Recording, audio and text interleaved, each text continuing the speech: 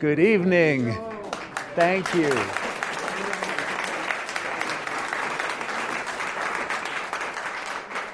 As you can tell, I'm trying to evoke Vienna tonight. Vienna is central to our story. Franz Schubert was born in Vienna in 1797. His father was a school teacher. Now, when we say Vienna, we really mean a crossroads of Central Europe where people who were Hungarian and Czech and Croatian and Polish, Silesian, all came together. When we lived in Vienna, the Viennese like to say, if you scratch a true Viennese, immediately beneath the surface you see one of those Eastern European countries emerge. Schubert's father's background was Czech, his mother's background was Polish, and so Schubert was a true Viennese. Now, the school where his father taught was right by their home in the 9th district. If you know Vienna, that's just north of the inner city by the Volksoper, by the People's Opera. And Schubert went to his father's school. He took music lessons from his father when he was 6 years old. His father was not a professional musician, but he was a capable violinist. And Schubert quickly showed that he was able to absorb at a phenomenal rate whatever he was taught. So all the rudiments of music, of playing the violin, of playing the piano, and even already at age 6 of composing, Schubert took to so easily. And when he was 7, he had the opportunity to sing for a man whom many of you have heard of, named Antonio Salieri. Now, whether or not Salieri killed Mozart, he was very good to Franz Schubert. He, in fact, gave Schubert a position in the imperial choir in Vienna. Now, Schubert was 7. Schubert could read anything. He had an amazing ear. If he heard something, he could repeat it. And apparently, he also had a beautiful voice and loved to sing. So Schubert was right away in the company of other excellent musicians. And of course, being the absorbing kind of brain that he was, he quickly learned many things. He had 2 older brothers, Ferdinand and Ignaz, who both played the violin, and his father played the cello. So they had a family quartet. Franz was obliged to take up the viola, which he did very successfully. So he played violin and viola. The family quartet would play the Haydn, the Mozart. Haydn would have been both Joseph Haydn and his brother Michael Haydn. And all of this music filled the Schubert home. Now, Schubert really was quite content with this world, but as he matured, he had the opportunity to go to a school called the Stadtkonvikt when he was 11 years old. And here he was exposed to not only the kind of music that we've been talking about, home chamber music, but also symphonic repertoire. The school had an orchestra. Franz played in this orchestra, had the opportunity to play Beethoven symphonies for the first time in his life, and this was transformative for him. He developed 2 favorite pieces of music. He has great taste, as you can tell, at 11 years old, Mozart's 40th Symphony and Beethoven's 2nd Symphony, and immediately wrote a symphony himself, sort of to imitate these, and so by 13, Franz Schubert was writing symphonies. Now, when you are in a choir, there is a sad or happy moment, depending how you think about it, when your voice changes. Franz Schubert was given the opportunity to surgically avoid this moment, but he declined. He declined. You have to remember, in the early 1800s, that was still a pretty popular thing to do, you know. Because if you were lucky and you were one of the castrati who was a real rock star, your life was made. Of course, if you were one of the other 99%, you kind of lost out on all fronts.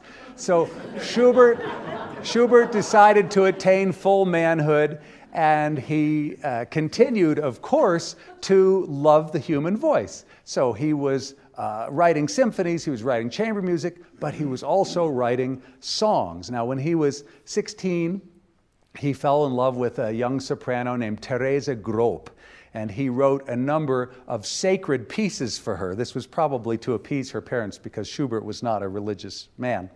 But he wrote her a Salve Regina, and he wrote her a Tantum Ergo. In fact, he wrote her a whole mass. But there was a law in Vienna that if you could not prove that you had the means to support a wife, you were not allowed to marry. And Schubert was very poor, and there was no way that he could support Therese Groop or anybody else. So that was not to be. However, Schubert did not stop writing songs. He had been to this marvelous school and been exposed to all the best German literature and poetry, not just German literature. He loved literature from other countries, read it in translation. Schubert almost never left Vienna during his entire life. He went a few 200 kilometers away, maybe 4 or 5 times. He went to Graz, he went to Hungary once. But the story of Schubert centers on Vienna, Viennese life, Viennese culture, and Viennese music. So imagine, if you will, that all the many musicians who came to Vienna, Beethoven came from Bonn and Mozart came from Salzburg, but Schubert began there, ended there, and spent almost all of his life there. Schubert's love of poetry was quite widespread, but his favorite poet was Johann Wolfgang von Goethe. And he set 74 poems of Goethe to music in his short life. Overall, he set over 600 German poems to music. Somebody said if Schubert had lived long enough, he would have set all of the German poetry that existed during his lifetime to song. But why are Schubert's songs so special? It's not just because he wrote so many of them. Over 600 songs is a lot of songs. But it's also because he created a way of using the song, the Lied, the German Lied, that expressed more than even Mozart or Beethoven or Haydn had done before him. Part of the way he did this was to use the accompaniment as a means of depicting some characteristic of the song. Now, if there is a physical object in the song, like a song about a brook, he could easily ripple in the piano so that it sounds like a brook, this is a song by Schubert. I have to sing it though, I'll find a key where I can sing. Ich hört ein Bächlein rauschen vom aus dem Felsenquell. So throughout the song, he not only has the German text set beautifully, but he has an accompaniment that demonstrates the ever-running brook. So early on, Schubert chose a poem by Goethe from Faust, Part 1. Now, Goethe wrote Faust, Part 1 in 1808. And by this time, Goethe was respected. He was in his 50s. He was 59 years old. And Goethe really captured the entire Sturm und Drang romantic spirit of German literature at the time. As you know, Faust Part 1 is about old Faust deciding he's willing to become young Faust, and the price he has to pay is giving his soul to the devil. And in order to make sure that Faust keeps his bargain, the devil makes sure that young Marguerite, Gretchen, is the object of Faust's love and that she falls for him. So in Faust, the poem, Gretchen, who is a simple country girl, a beautiful, simple country girl, is sitting at her spinning wheel. And the genius of this song Schubert wrote when he was 17 years old is that he recreates in the accompaniment the sound of a moving spinning wheel. And at one point, Gretchen becomes so absorbed in her thoughts about how much she loves Faust, she doesn't know who he is yet, that she stops. And the wheel comes to a halt. You can hear it stop, and then you can hear her start it up again until it gets going. She sings, "My rest is gone. I will never find it again. Every time I see him, it's as if my mind is shaking. I'm so in love. So I have a special guest for you tonight. Jenna Browning will sing Gretchen am Spinnrade, Gretchen at her spinning wheel. This is not Viennese. Not what? Not Viennese.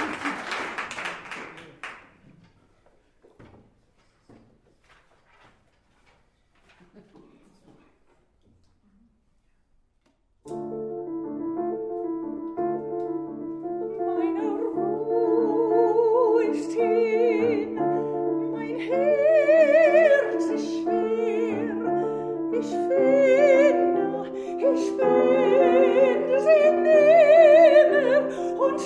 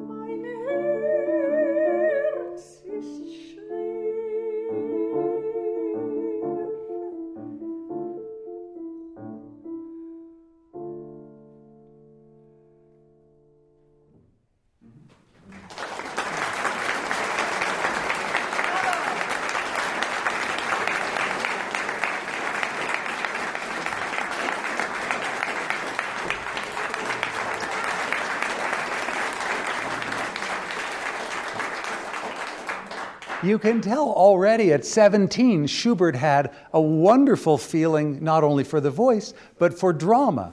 As the character becomes more agitated, the wheel spins into more distant harmonic regions and even speeds up, or if she becomes suddenly reflective, it's suddenly pianissimo. So Schubert turns out dozens and dozens of these wonderful works, but at the moment he's a teenager and he isn't yet in the public eye in any way. However, fortunately for Schubert, because of his studies at the Stadtkonvikt, there are young men his age who are more wealthy who decide that they're going to help Schubert out because they can tell he's exceptionally talented.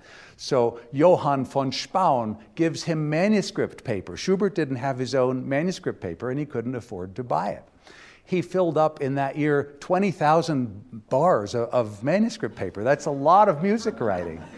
If you look at Schubert's whole output, and it's impossible to say how many hours of music a composer writes, but Schubert, after Mozart, among the great composers, wrote more music than anyone else, even though his life ended before he was 32 years old. So he was incredibly prolific. He described his life as, I get up, I begin to compose, and when one piece is finished, I start another. So this was true for most of his life from age 17 or 18 to age 31. But he did find time for his friends, and because this is Vienna, they didn't have beers together, they had coffee, because Vienna revolves around coffee houses. And coffee houses are the center of where Viennese find out what is happening in the world. Now, Vienna is a real center politically, it still is, but in the early 1800s, the whole map of political Europe was redrawn in Vienna. And Napoleon attempted several times to take over Vienna, 1805 and 1809. So Vienna was a hotbed of political activity. Now, music was the opiate of the Viennese, if you will, because the Viennese always had to deal with the conflicting powers of Europe trying to seize control in Vienna. Their remedy was to dance, to sing, and home pianos had become 10 or 20 times more common than they were just 20 years before. Schubert had an audience waiting for him to create new songs. So when he had the good fortune to meet a much older gentleman, a baritone named Michael Vogel, who wanted to champion Schubert's works, Vogel would sing these songs around Vienna, and pretty soon people wanted Schubert in their homes so that he could play his music could be sung. And it was exactly like this. You know, we'd have 75 wonderful people together in a room, and Schubert would sit down and sing or play, or other people would play or sing his music. So these evenings became known as Schubertiaden. And Schubertiaden happened for the next 15 years in Vienna. Schubert only gave one public concert in his life, and I'll mention that later. But the public concert was not the way of the musical world at that time.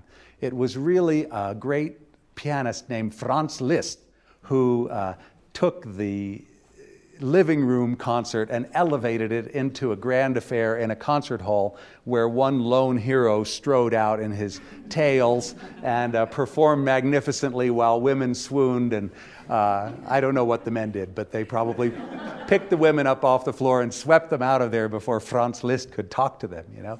So Schubert was a much more unassuming person than Franz Liszt. He wasn't even 5 feet tall. And he was a chubby little guy, and his friends called him Schwammel, or Little Mushroom.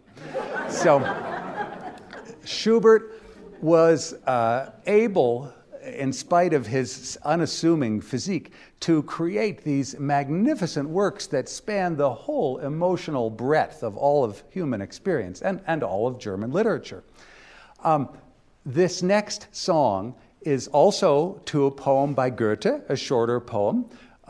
It's about the elf king, the Erlkönig. Now, the Erlkönig is not immortal. The Erlkönig is the last thing you see before you die. And in this poem, there are 4 characters, so the singer has to portray all 4 characters. There's a narrator who sets the scene. Who is it that rides through the night wind, galloping on his horse? It's the father with his child. Then we hear the voice of the father comforting the child. Then we hear the voice of the child saying, "Haven't you just seen Erlkönig?" "No," says the father, "that was just the wind. That was just a willow tree." Then we hear the Erlkönig saying, "Come and play with me and my daughters.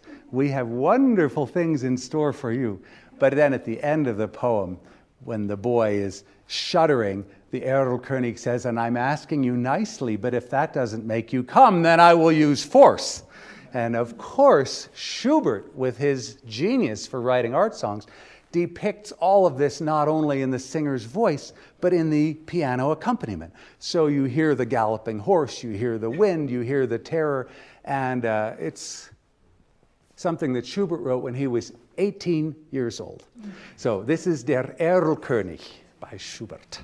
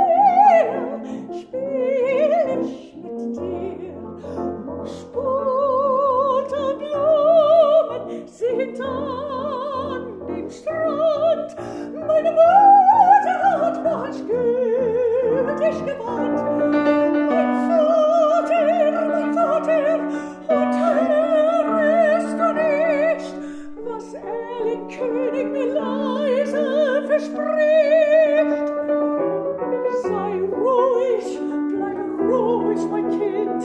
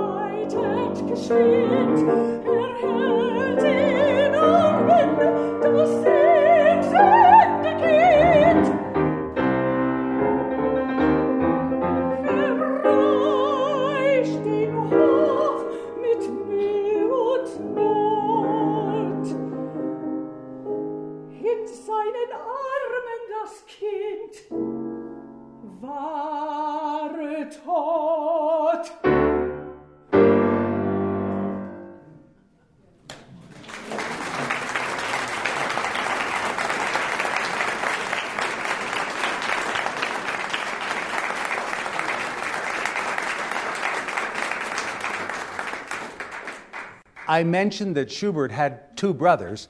There were actually 5 surviving Schubert children, but 9 other children died in infancy. Now, this was not so unusual at the end of the 18th century, but you might wonder why an 18-year-old could write so deeply and knowledgeably about the death of children. It's because he witnessed it so frequently. Another thing that must be said is that Schubert was not, he was not a normal fellow. Often accompanying genius are abnormalities of psychology, and it's clear from Schubert's letters that he's what we would now call a bipolar person. In his music, we can hear joy and absolute exuberance, and seconds later it flashes into tragedy and wretched misery. The drama in Schubert's music is extraordinary. Now, you would think, given this, that Schubert would be a great composer of operas. He was not. The operas that Schubert wrote were these over 600 songs in which human drama is compressed into 3 or 4 minutes. He wrote as many as 20 operas. He really was determined to write a great opera.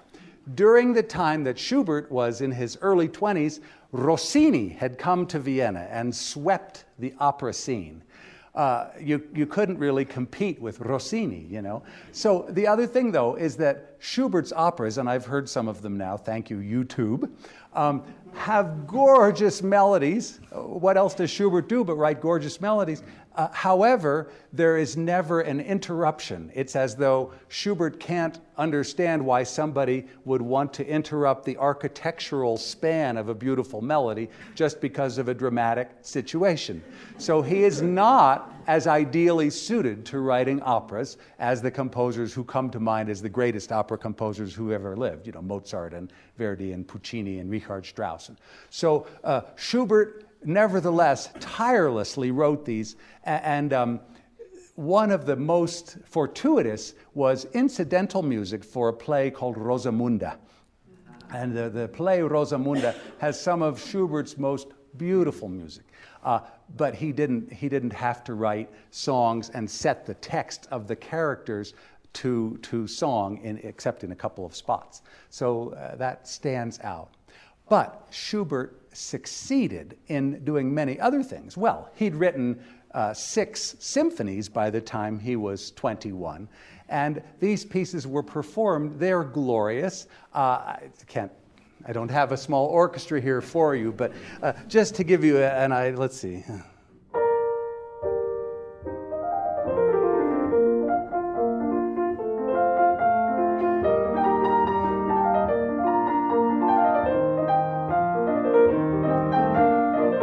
Great music, and it just pours out of him. And as much as that piece is cheerful, there are tragic moments. There, as I say, are moments that span the whole spectrum of human emotion in Schubert's music. However, in 1822, Schubert contracted syphilis, and it certainly contributed to his lifespan being very short. It also gave him a depth of perspective about human life which influenced everything that he wrote after that. Schubert didn't leave us much in terms of writing. There are a few letters to friends and his father. His mother had died when he was 15. But in these letters, you can tell that the moment he realizes he's not only mortal, but probably only has a few years left, everything changes. So the next symphony that he writes, instead of sounding like this, sounds like this.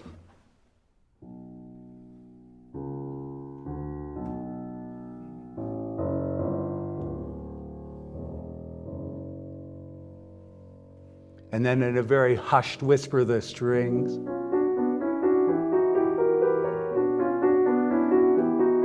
And an oboe.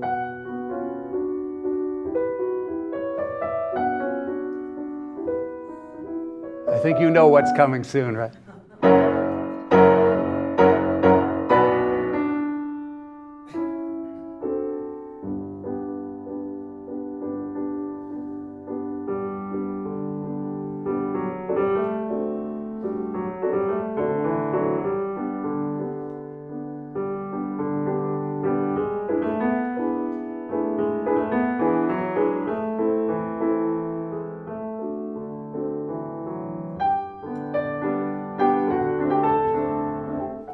So Schubert, he's just a kid, and he wrote that.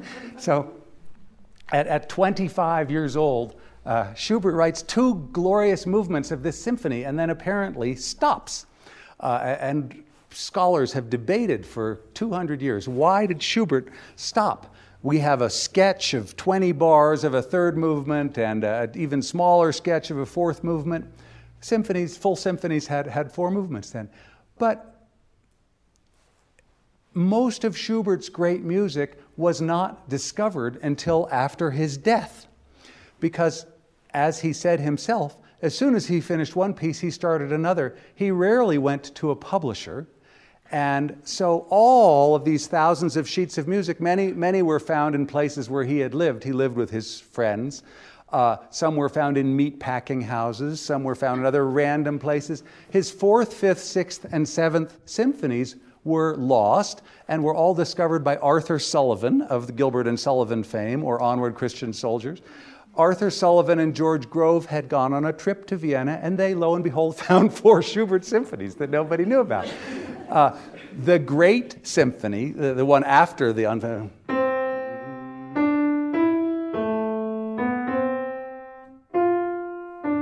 French horns at the beginning. The Great Symphony was found 15 years after Schubert's death by Robert Schumann. And as these works came out, Schubert's reputation grew and grew. But most of his fame came after his death. 40 years after his death, when these fourth, fifth, sixth, and seventh symphonies were discovered, suddenly there was a craze for Schubert, and Viennese critics in the 1860s were comparing Brahms and Wagner unfavorably with Schubert, which must have been really strange because Schubert was long gone. You've perhaps seen a famous etching of a Schubertiade where Schubert is sitting at the piano and dozens, probably 40 people are standing around, and they're all actually modeled on the real people who were at those. But this was drawn by a fellow, Moritz von Schwind, who'd been at those Schubertiades and was recreating it from memory 40 years after Schubert's death because he was suddenly so popular. So there's hardly ever been a greater case of posthumous fame than with Franz Schubert. Other pieces like the giant piano trios, the B-flat trio and the E-flat trio, all found after his death.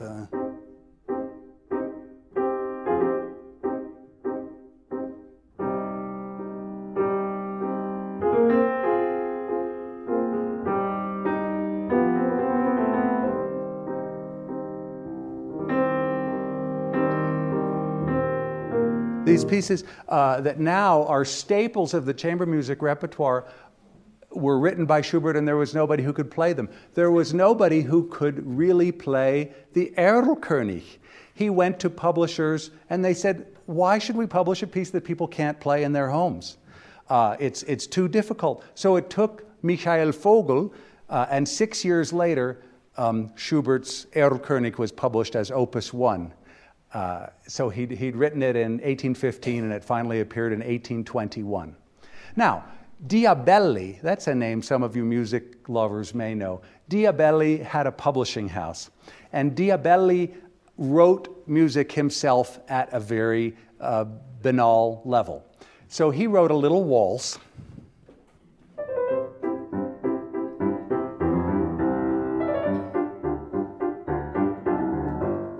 And he invited anybody who wanted to be published by his publishing house to write a variation on his waltz.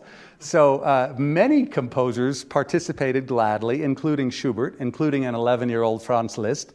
And of course, Beethoven, which is why the name is famous, wrote 33 variations on this theme, and it's an absolute summit of musical achievement. So Schubert was, for a time, paid a pittance by Diabelli for his songs. And songs that are now sung all over the world, made Schubert 15 cents here and 10 cents there. So Schubert kept scraping it together.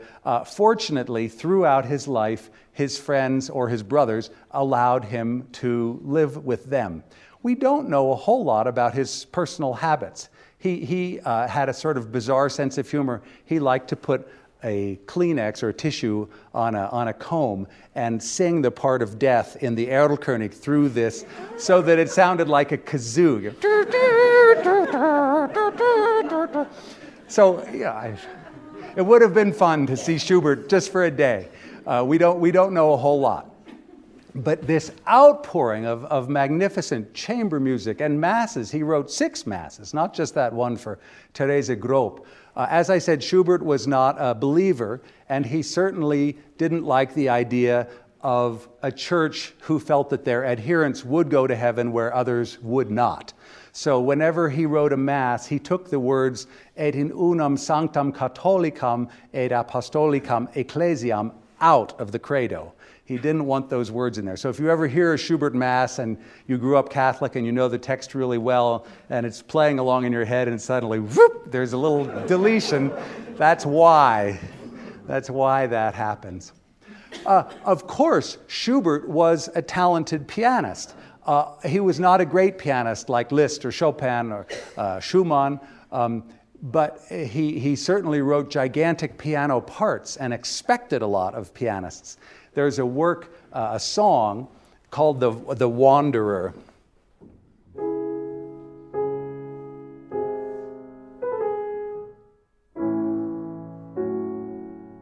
It's a 3-minute song. And Schubert takes his own song and turns it into a half-hour piano fantasy. It's his probably most difficult virtuosic piano. I don't know.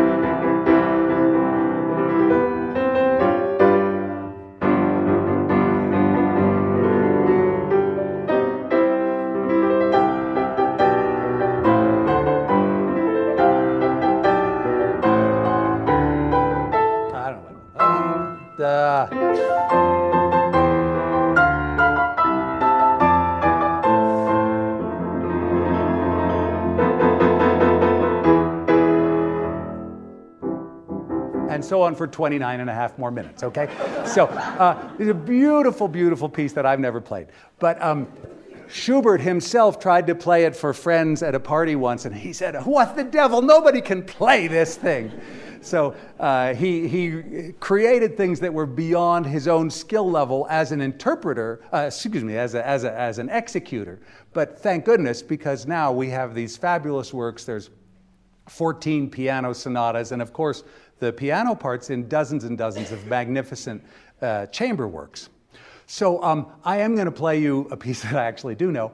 And this is an impromptu that Schubert wrote a little later on in his life. The impromptu was a piano piece that was as though it were improvised. Now, of course, they are composed, but they are based on the composer's improvisations. You remember I mentioned a theater work called Rosamunde. Well, Rosamunde had a tune in it that went something like this.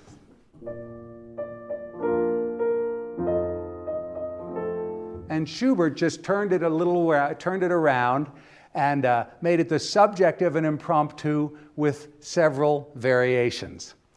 You can tell in this that, again, Schubert takes liberties with the tune so that it becomes many different emotions. He doesn't just stick to the ups and downs of the melody. Listen to how far Schubert takes this.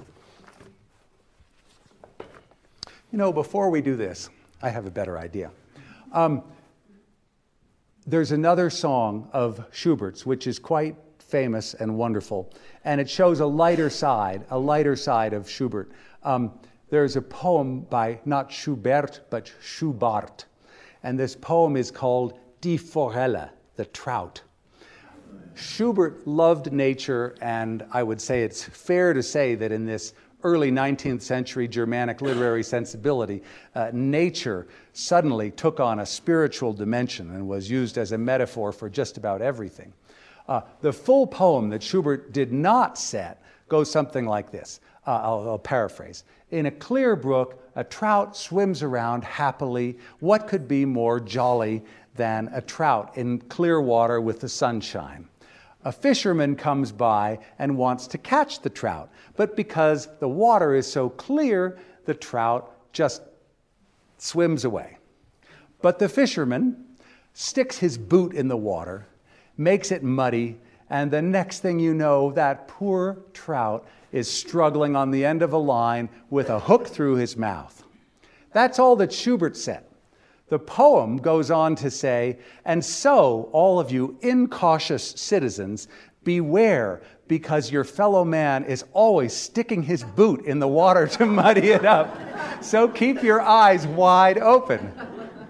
Schubert didn't feel that it was necessary to hammer home the point like that. Instead, as you've heard in his other songs, he creates an accompaniment, which in this case actually depicts the flippings and floppings of a trout in the water.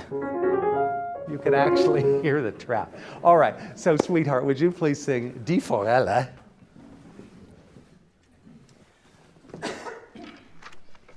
Just take me 1 second.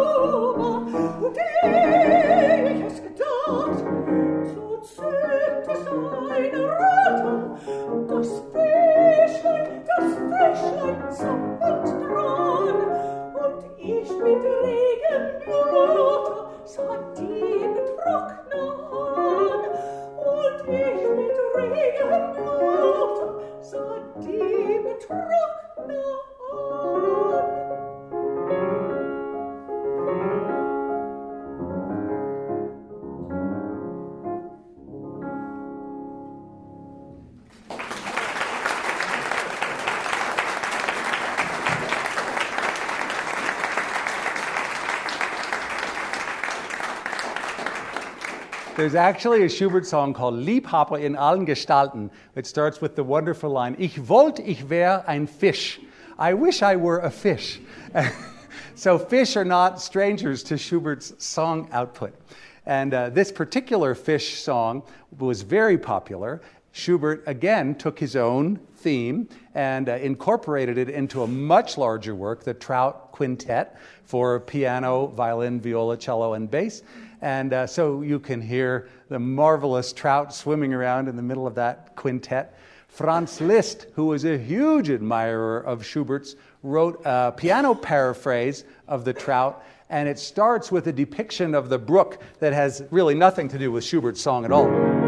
This kind of a thing. And then when it comes back at the end, can you tell the difference? There's no F sharp the second time around because Hungarian or German for F sharp is fish. So first there is, and then there is no more fish. Yeah. I'm not sure if the audience has got that, but Liszt had his little private fish joke going on in that piece. Okay. So somebody tell me what time it is. It might be break time. 20 after. Let's take a break and have coffee and cookies, and then I'll play you that impromptu, and then I have another special treat for you after. Okay, thank you.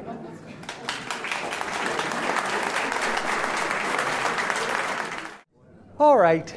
I promised you an impromptu from Schubert's later, there's no late Schubert really, but this is about as late as Schubert got. In the last 18 months of his life, Schubert just, he'd always been writing nonstop, but now he knew he was racing the clock. And all the works that you know, The Shepherd on the Rock, and all the late piano sonatas, and this impromptu that I'm going to play you, among many other impromptus that he wrote, all came from this period as he just poured out one piece after another. Benjamin Britten, another great admirer of Schubert, said, "It's extraordinary that a human being could even have written that much music in 18 months, but that it would be that much music of incredible quality is truly a miracle." So this theme is roughly related to something from Rosamunde, and then there are 5 variations and a coda.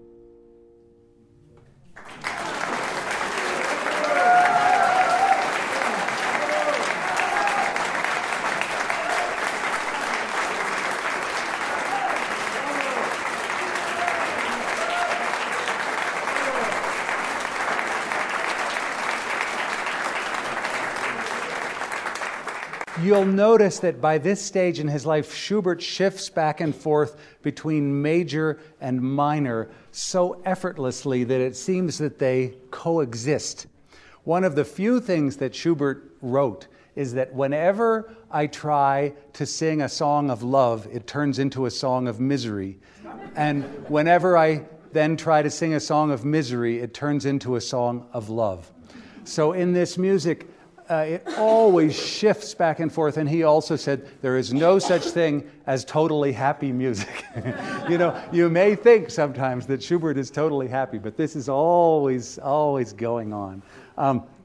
I think of a moment in another impromptu, I'll just play 30 seconds of it, when he's taken us deep into the dark, passionate realm of C-sharp minor, and then...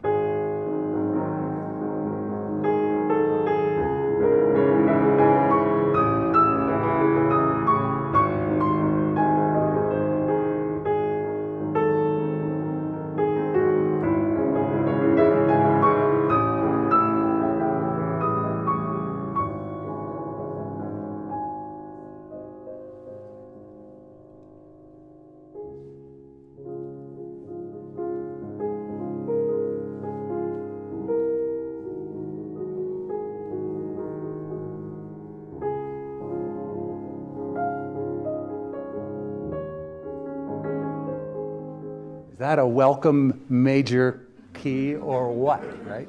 Now, I have a special treat for you, another special treat. Schubert started life as a violinist and, of course, was quite competent on the piano. So it's surprising there aren't more works for violin and piano.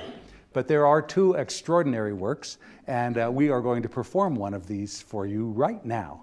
So please, a warm welcome for David Fehlberg.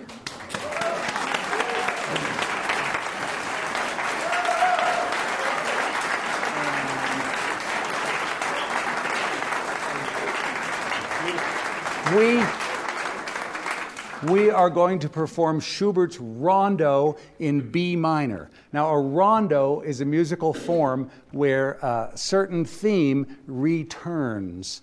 Excursions happen, but we always return to the theme. In this rondo, there's a slower introduction first, which leads to the two-note germ that then gives birth to the theme of this rondo. So this is Schubert's Rondo in B minor.